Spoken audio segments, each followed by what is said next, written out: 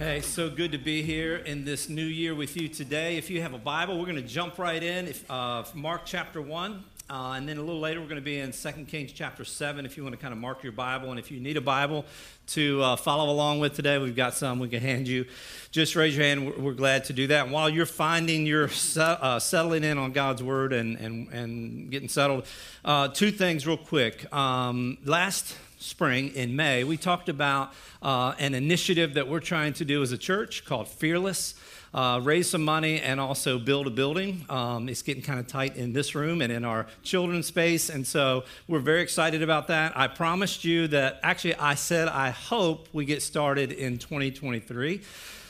It's 2024. We haven't quite broke ground. So I would like to meet with anyone and everyone a week from Wednesday and do a little Fearless update. We think we're getting close, but again, I make no promises about anything in this regard when it comes to construction, but some really good things have happened. I'd like to share that with you, and just sort of, I didn't want to do it during December and Christmas and all that. So let's take a minute here at the beginning of the year. I'll tell you where we stand and what's going on and what we think might happen in the next couple months. We do believe that we're going to start some of the demolition pretty soon, and so we can talk about all of that. So next Wednesday night, what day is that, 17th? Does that sound right?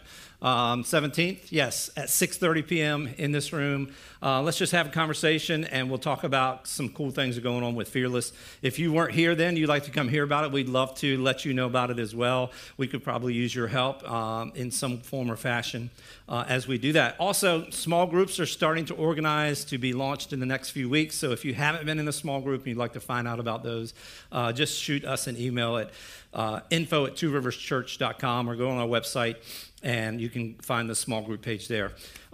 Just about every morning, I wake up, my alarm usually goes off at 6, and I'm up by 6, right after that, or sometimes I'll sleep a little bit till 6:30, but I'm usually up and I make a cup of coffee and get some toast or cereal, and I will turn the TV on. Now, when we moved here, I used to watch the Today Show when we lived in Virginia, and when we moved here, I started watching News Channel 12 because it's local out of New Bern, and that's ABC, and at 7 a.m. it's Good Morning America. So I might watch SportsCenter for a few minutes until 7 when I turn on the news and see what's going on in the world, and for the first segment of news, I'll sit and eat my breakfast and see what in the world's happening, right? Literally.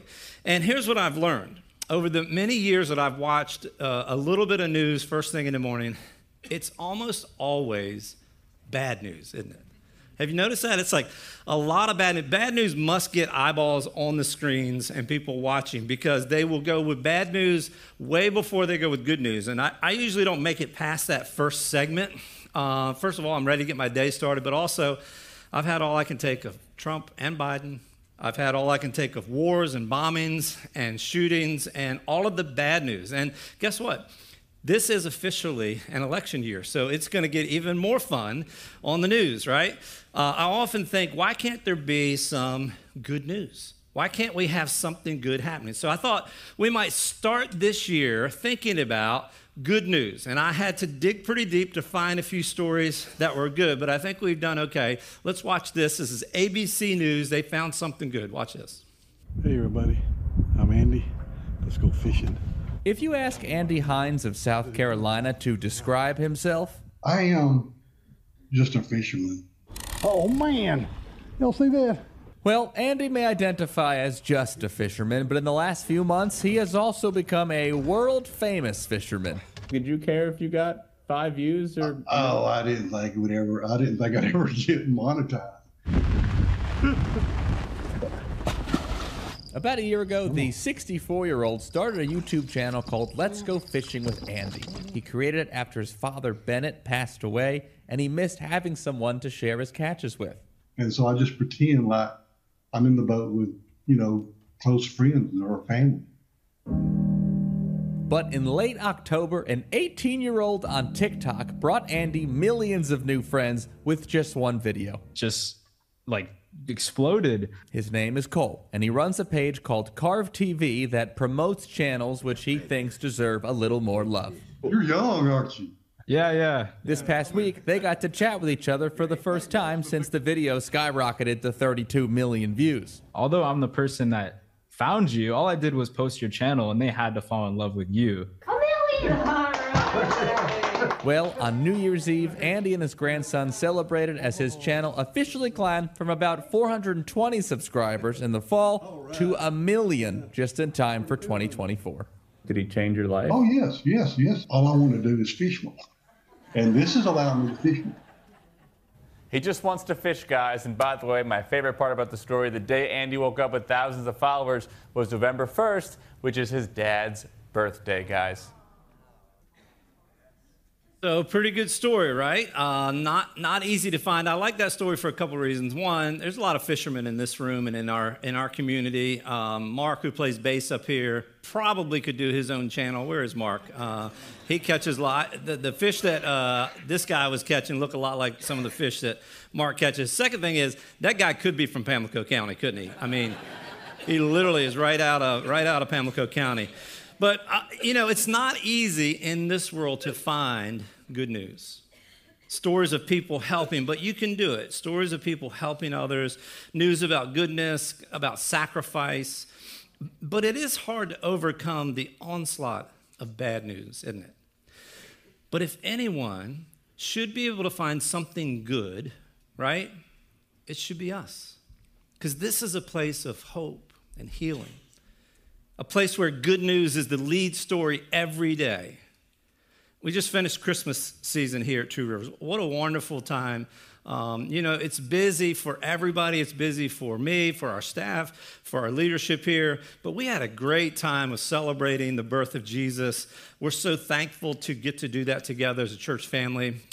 Matter of fact, we had our largest one-day attendance in the history of our church on Christmas Eve day. Now, some of that counted you and us together twice because there was 2 different services, but we had over 1,000 people here for Christmas Eve day, morning and night. So, yeah, in 4 services. But do you remember what the angel told the shepherds? He said, "Do not be afraid. I bring you what? Good news that will cause great joy for all the people." The angel said, "I bring you good news that will cause great joy for who? For all the people." You see, good news is for everyone. This good news about Jesus, the good news not just about his birth, but about who he was and his life and the things that he did, it ushered in, right? The birth of Jesus ushered in a time of joy for all people. His birth was and still is good news for everyone.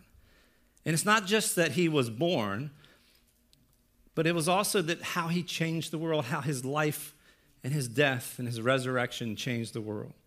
There's a Greek word used about 100 times in the New Testament. It's pronounced in Greek, euangelion, and it means a good message or good news. It's the word sometimes translated gospel throughout the New Testament. Mark chapter 1, verse 1, it says, "The beginning of the gospel of Jesus Christ, the Son of God." The NIV translates that same verse, "The beginning of the good news about Jesus." So there's no formal introduction in Mark's gospel.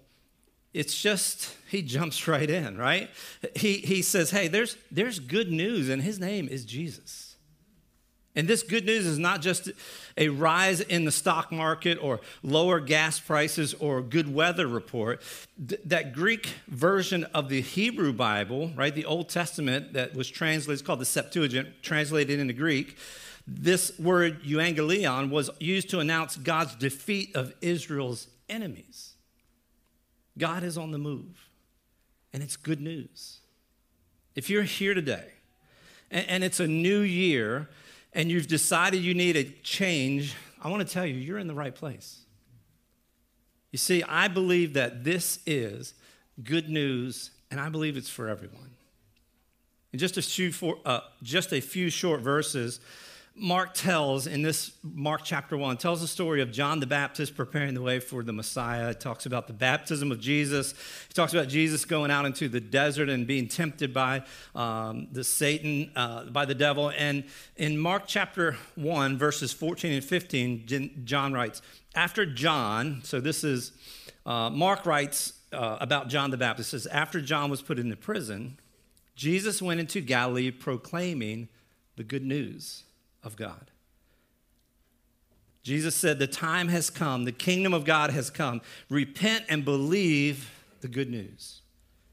So Jesus himself announces that this is the time. It's exciting. Change your heart and minds and believe the good news. Now, here's the thing about good news in our day and time, right? In our world, it's rarely good news for everyone. Sometimes there's good news for some people that isn't necessarily good news for somebody else. You know what I mean? Like if you're a Republican and you get good news, it's probably not good news for a Democrat, right? We're very polarized in most areas of our lives. What's good news for a Cowboys fan is probably not good news for a Redskins fan or a Washington football team or Commanders, whoever they are this week, right? If your stock is up, it could mean someone else's stock is down. Good news in today's world is many times at the expense of someone else. Not so with the gospel. The gospel, the good news of Jesus, is good news for everyone. Paul said in Romans chapter 1, he says, I'm not ashamed of the gospel, that good news, because it is the power of God that brings salvation to everyone. There's a great story in the book of 2 Kings that takes place during the life of Elisha, the prophet. And one of Israel's enemies, Aram, had laid siege to the city of Samaria. A siege is a military tactic that involves surrounding a city or a region or a community or territory and not allowing supplies or reinforcements to enter the city. It's kind of the long game. We're not going to expend a lot of our men and resources and soldiers. We're just going to surround this area, and in this case, the city of Samaria, and wait it out. Nothing gets in, nothing gets out. And it became a terrible time in the city of Samaria. Think about your house. How long could you last without being able to leave your house and go to the grocery store or to Walmart? And at the same time, not be able to receive anything from Amazon. Like it would be a dark day, right? It wouldn't take long. Remember when people were scrambling for toilet paper? Can you imagine what would happen if you couldn't get any supplies for a while? That's a siege, but worse. If you did venture out, the enemy would kill you. If you stayed in the city, you would run out of food, and that's exactly what happens here in Samaria. It's a devastating military tactic. And that's what's happening here in this story.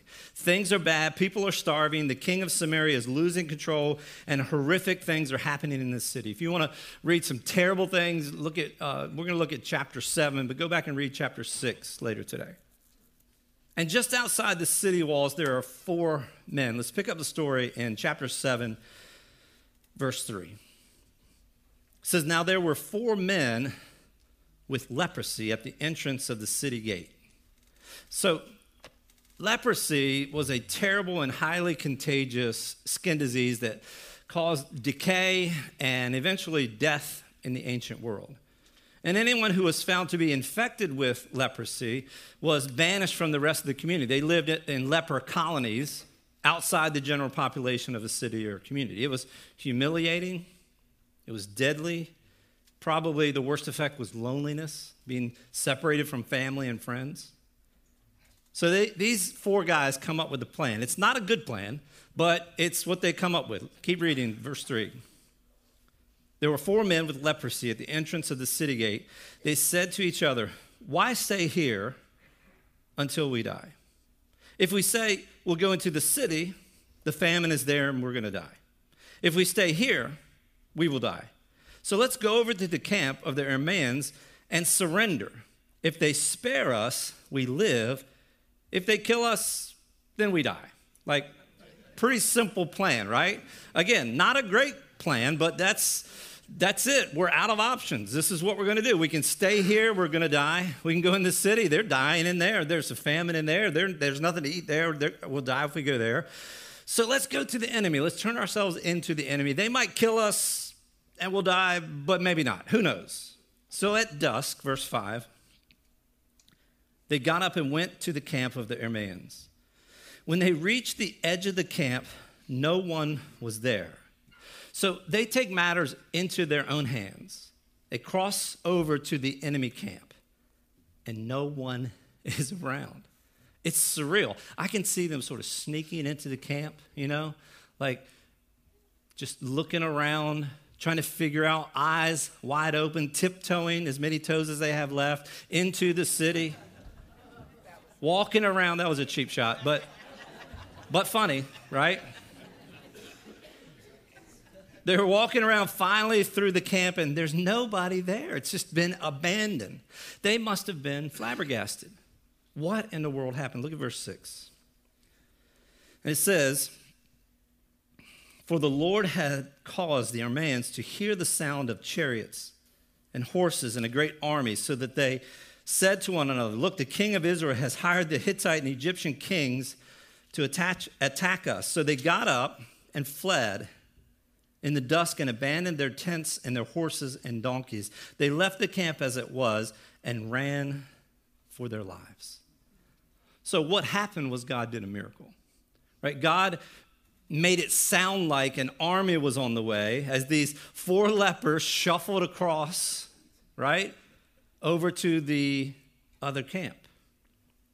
They were in such a hurry, the Arameans were, and in fear for their lives, they left everything as it was. Look at verse 8. It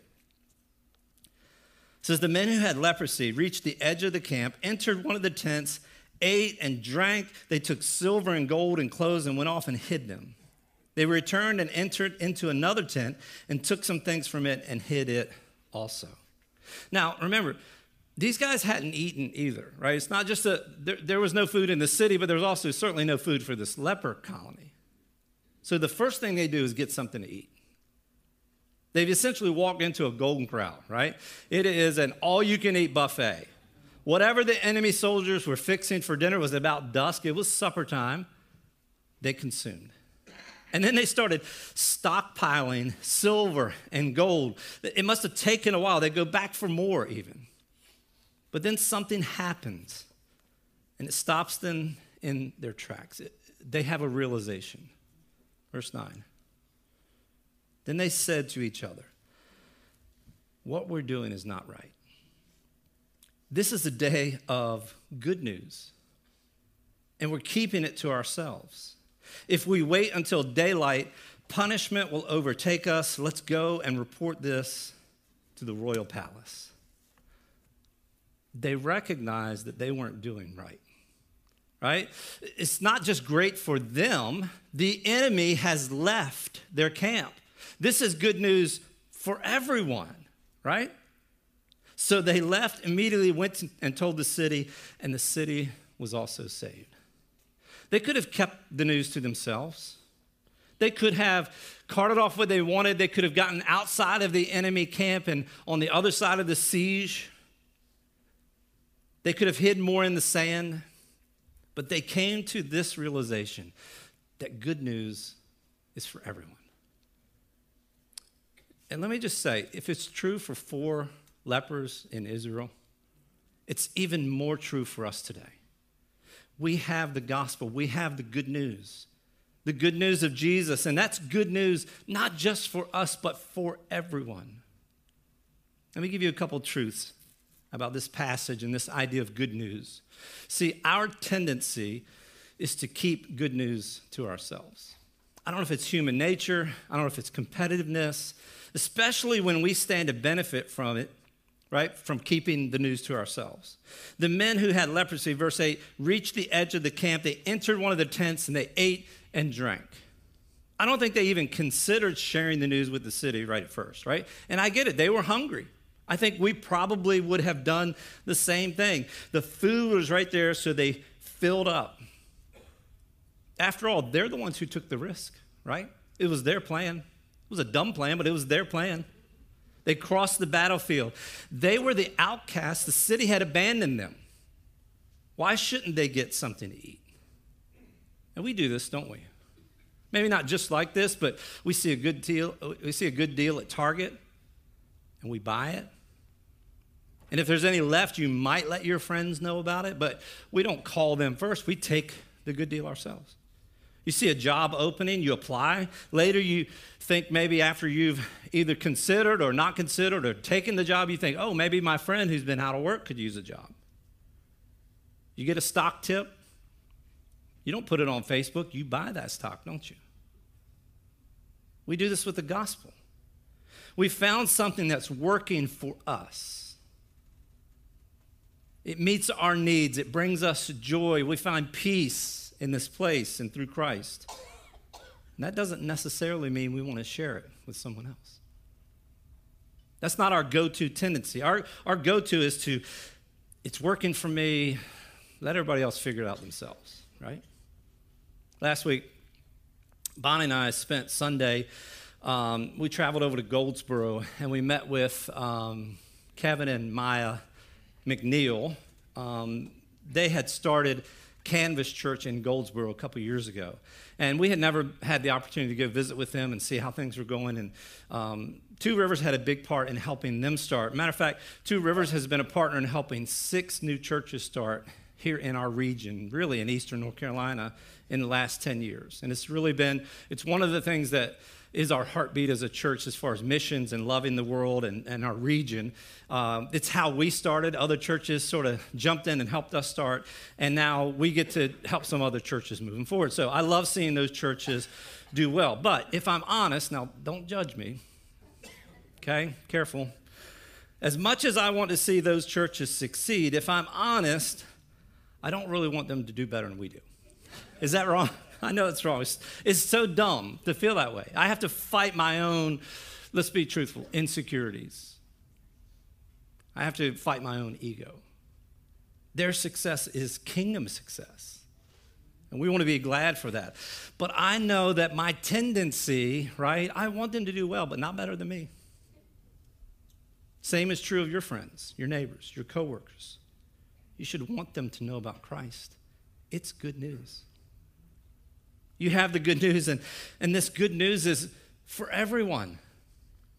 Jesus said in Mark chapter 16, go into all the world, not just pick and choose. Go into all the world and preach the gospel, which means good news, to all creation. Whoever believes and is baptized will be saved, but whoever does not believe will be condemned. Jesus said, preach the good news to all creation, to everyone. Those who believe and are baptized will be saved. See, we have the good news. It's our job to share it. Not like the lepers who started hoarding the food and burying their treasure. We have the good news. Let's share it. Secondly, in our human condition, we tend to do what's best for ourselves first. That's a part, I think, of the fall. I think it's part of living in this broken world. By and large, we do what's right and what's best for ourselves before we do for someone else. It's a harsh reality to look in the mirror and realize that about ourselves, but we like for things to work out before we share certain things. And that's kind of what happens here in this story. In verse 8, it says they took silver and gold and clothes and went off and hid them. First they ate. They were hungry. Then they took things. Then they returned and entered another tent, took some things from it, and they hid them also. I mean, it was a free-for-all for these 4. They were just trying to stockpile whatever they could. They were going to take advantage of this good fortune. Really, it was God's blessing, but they just saw it as good fortune. They carry off what they can, they hide it, and they go back for more. And we do the same thing. We have the good news, but we hide it. We downplay it. We like to keep our church life separate from our work life, or in our neighborhood, or in our families. We think that others maybe won't appreciate what we have, or we simply don't want to mess up what we're trying to get from this part of our lives. Like, it gets messy when we really embrace this idea of everyone. Right? Because we have a certain idea of what this should be and who should be on the row next to us. And when everyone walks through that door, sometimes it gets a little messy. But that's not who God wants us to be. We think that this is ours, and we don't have to share it with others. But this good news is for everyone. Matthew chapter 5, Jesus said, you're the light of the world. A town built on a hill cannot be hidden. Neither do people light a lamp and put it under a bowl. Instead, They put it on a stand, and it gives light to everyone in the house. In the same way, let your light shine before others that they may see your good deeds and glorify your Father in heaven. See, being a Christian, part of being a Christian is letting your light shine. You ever ridden through a mountain town at night? Like, I think it's Charleston, West Virginia. I've been through there a few times at night, and you can kind of see out across the hills and the valleys. And what do you see? You see the city lights, and it is beautiful. Jesus says a city on a hill cannot be hidden. Now, I love technology. I'm an early adopter whenever I can afford to be one, right? But you know one technology I don't like, I can't stand it? LED headlights, right? I can't tell you how many times Bonnie and I travel to Washington. Her mom lives there to see. We go to Washington. We'll come back a little after dark sometimes. And this was happening just this week. We went over, had dinner with her. And inevitably on 17, in between like Ernle and Bridgeton, somebody in a, I don't know if it's the same guy in a 4x4. I'm not trying to call anybody out. But with those LED headlights, I'm like, I don't know where the road is because his lights are so bright coming at me. You know what I'm talking about? I can't stand that. Sometimes it's kind of the way we are as Christians, right? It's you, Greg. Greg, are you the one with the lights? Okay. I see how you are. I see you. I just can't see the ditch anymore, right? And sometimes I think we're kind of like that 4x4 as Christians. We shine our lights and it blinds people. Look at us. We're bright. We can see. But we're not helping other people see. We're actually making it harder for them to see. Some of us hide our lights altogether under a bowl. We go too far the other way. Jesus said, don't light a lamp and put it under a bowl. Remember what Paul said? I'm not ashamed of the gospel. It's the power of God that brings salvation to everyone. The good news is for everyone. Don't blind others. Don't be obnoxious. But also don't hide your light. Be like a city on a hill, beautiful beacon of God shining in you and through you. Finally, recognize the good news is for everyone. The lepers came to their senses. They said to each other, first part of verse 9, what we're doing is not right. I love that recognition. This is a day of good news, and we're keeping it to ourselves. We are not doing right. Finally, after filling their bellies and trying to get rich, it hits them. There are others who can benefit from this. Duh. See, there's something that we miss when we keep the good news to ourselves. And it's the joy of knowing that someone else has found Christ. You know how wonderful it is to help lead somebody to a saving knowledge of who Jesus is? It is the great joy of my life. It's why I'm in New Bern. It's why over the last 15 years, we've seen hundreds of people give their lives to Christ. It's why in 2023, we celebrate as often as we can the people who are making decisions for Christ and getting baptized into Christ. Last year, 34 people gave their lives to Christ and were baptized.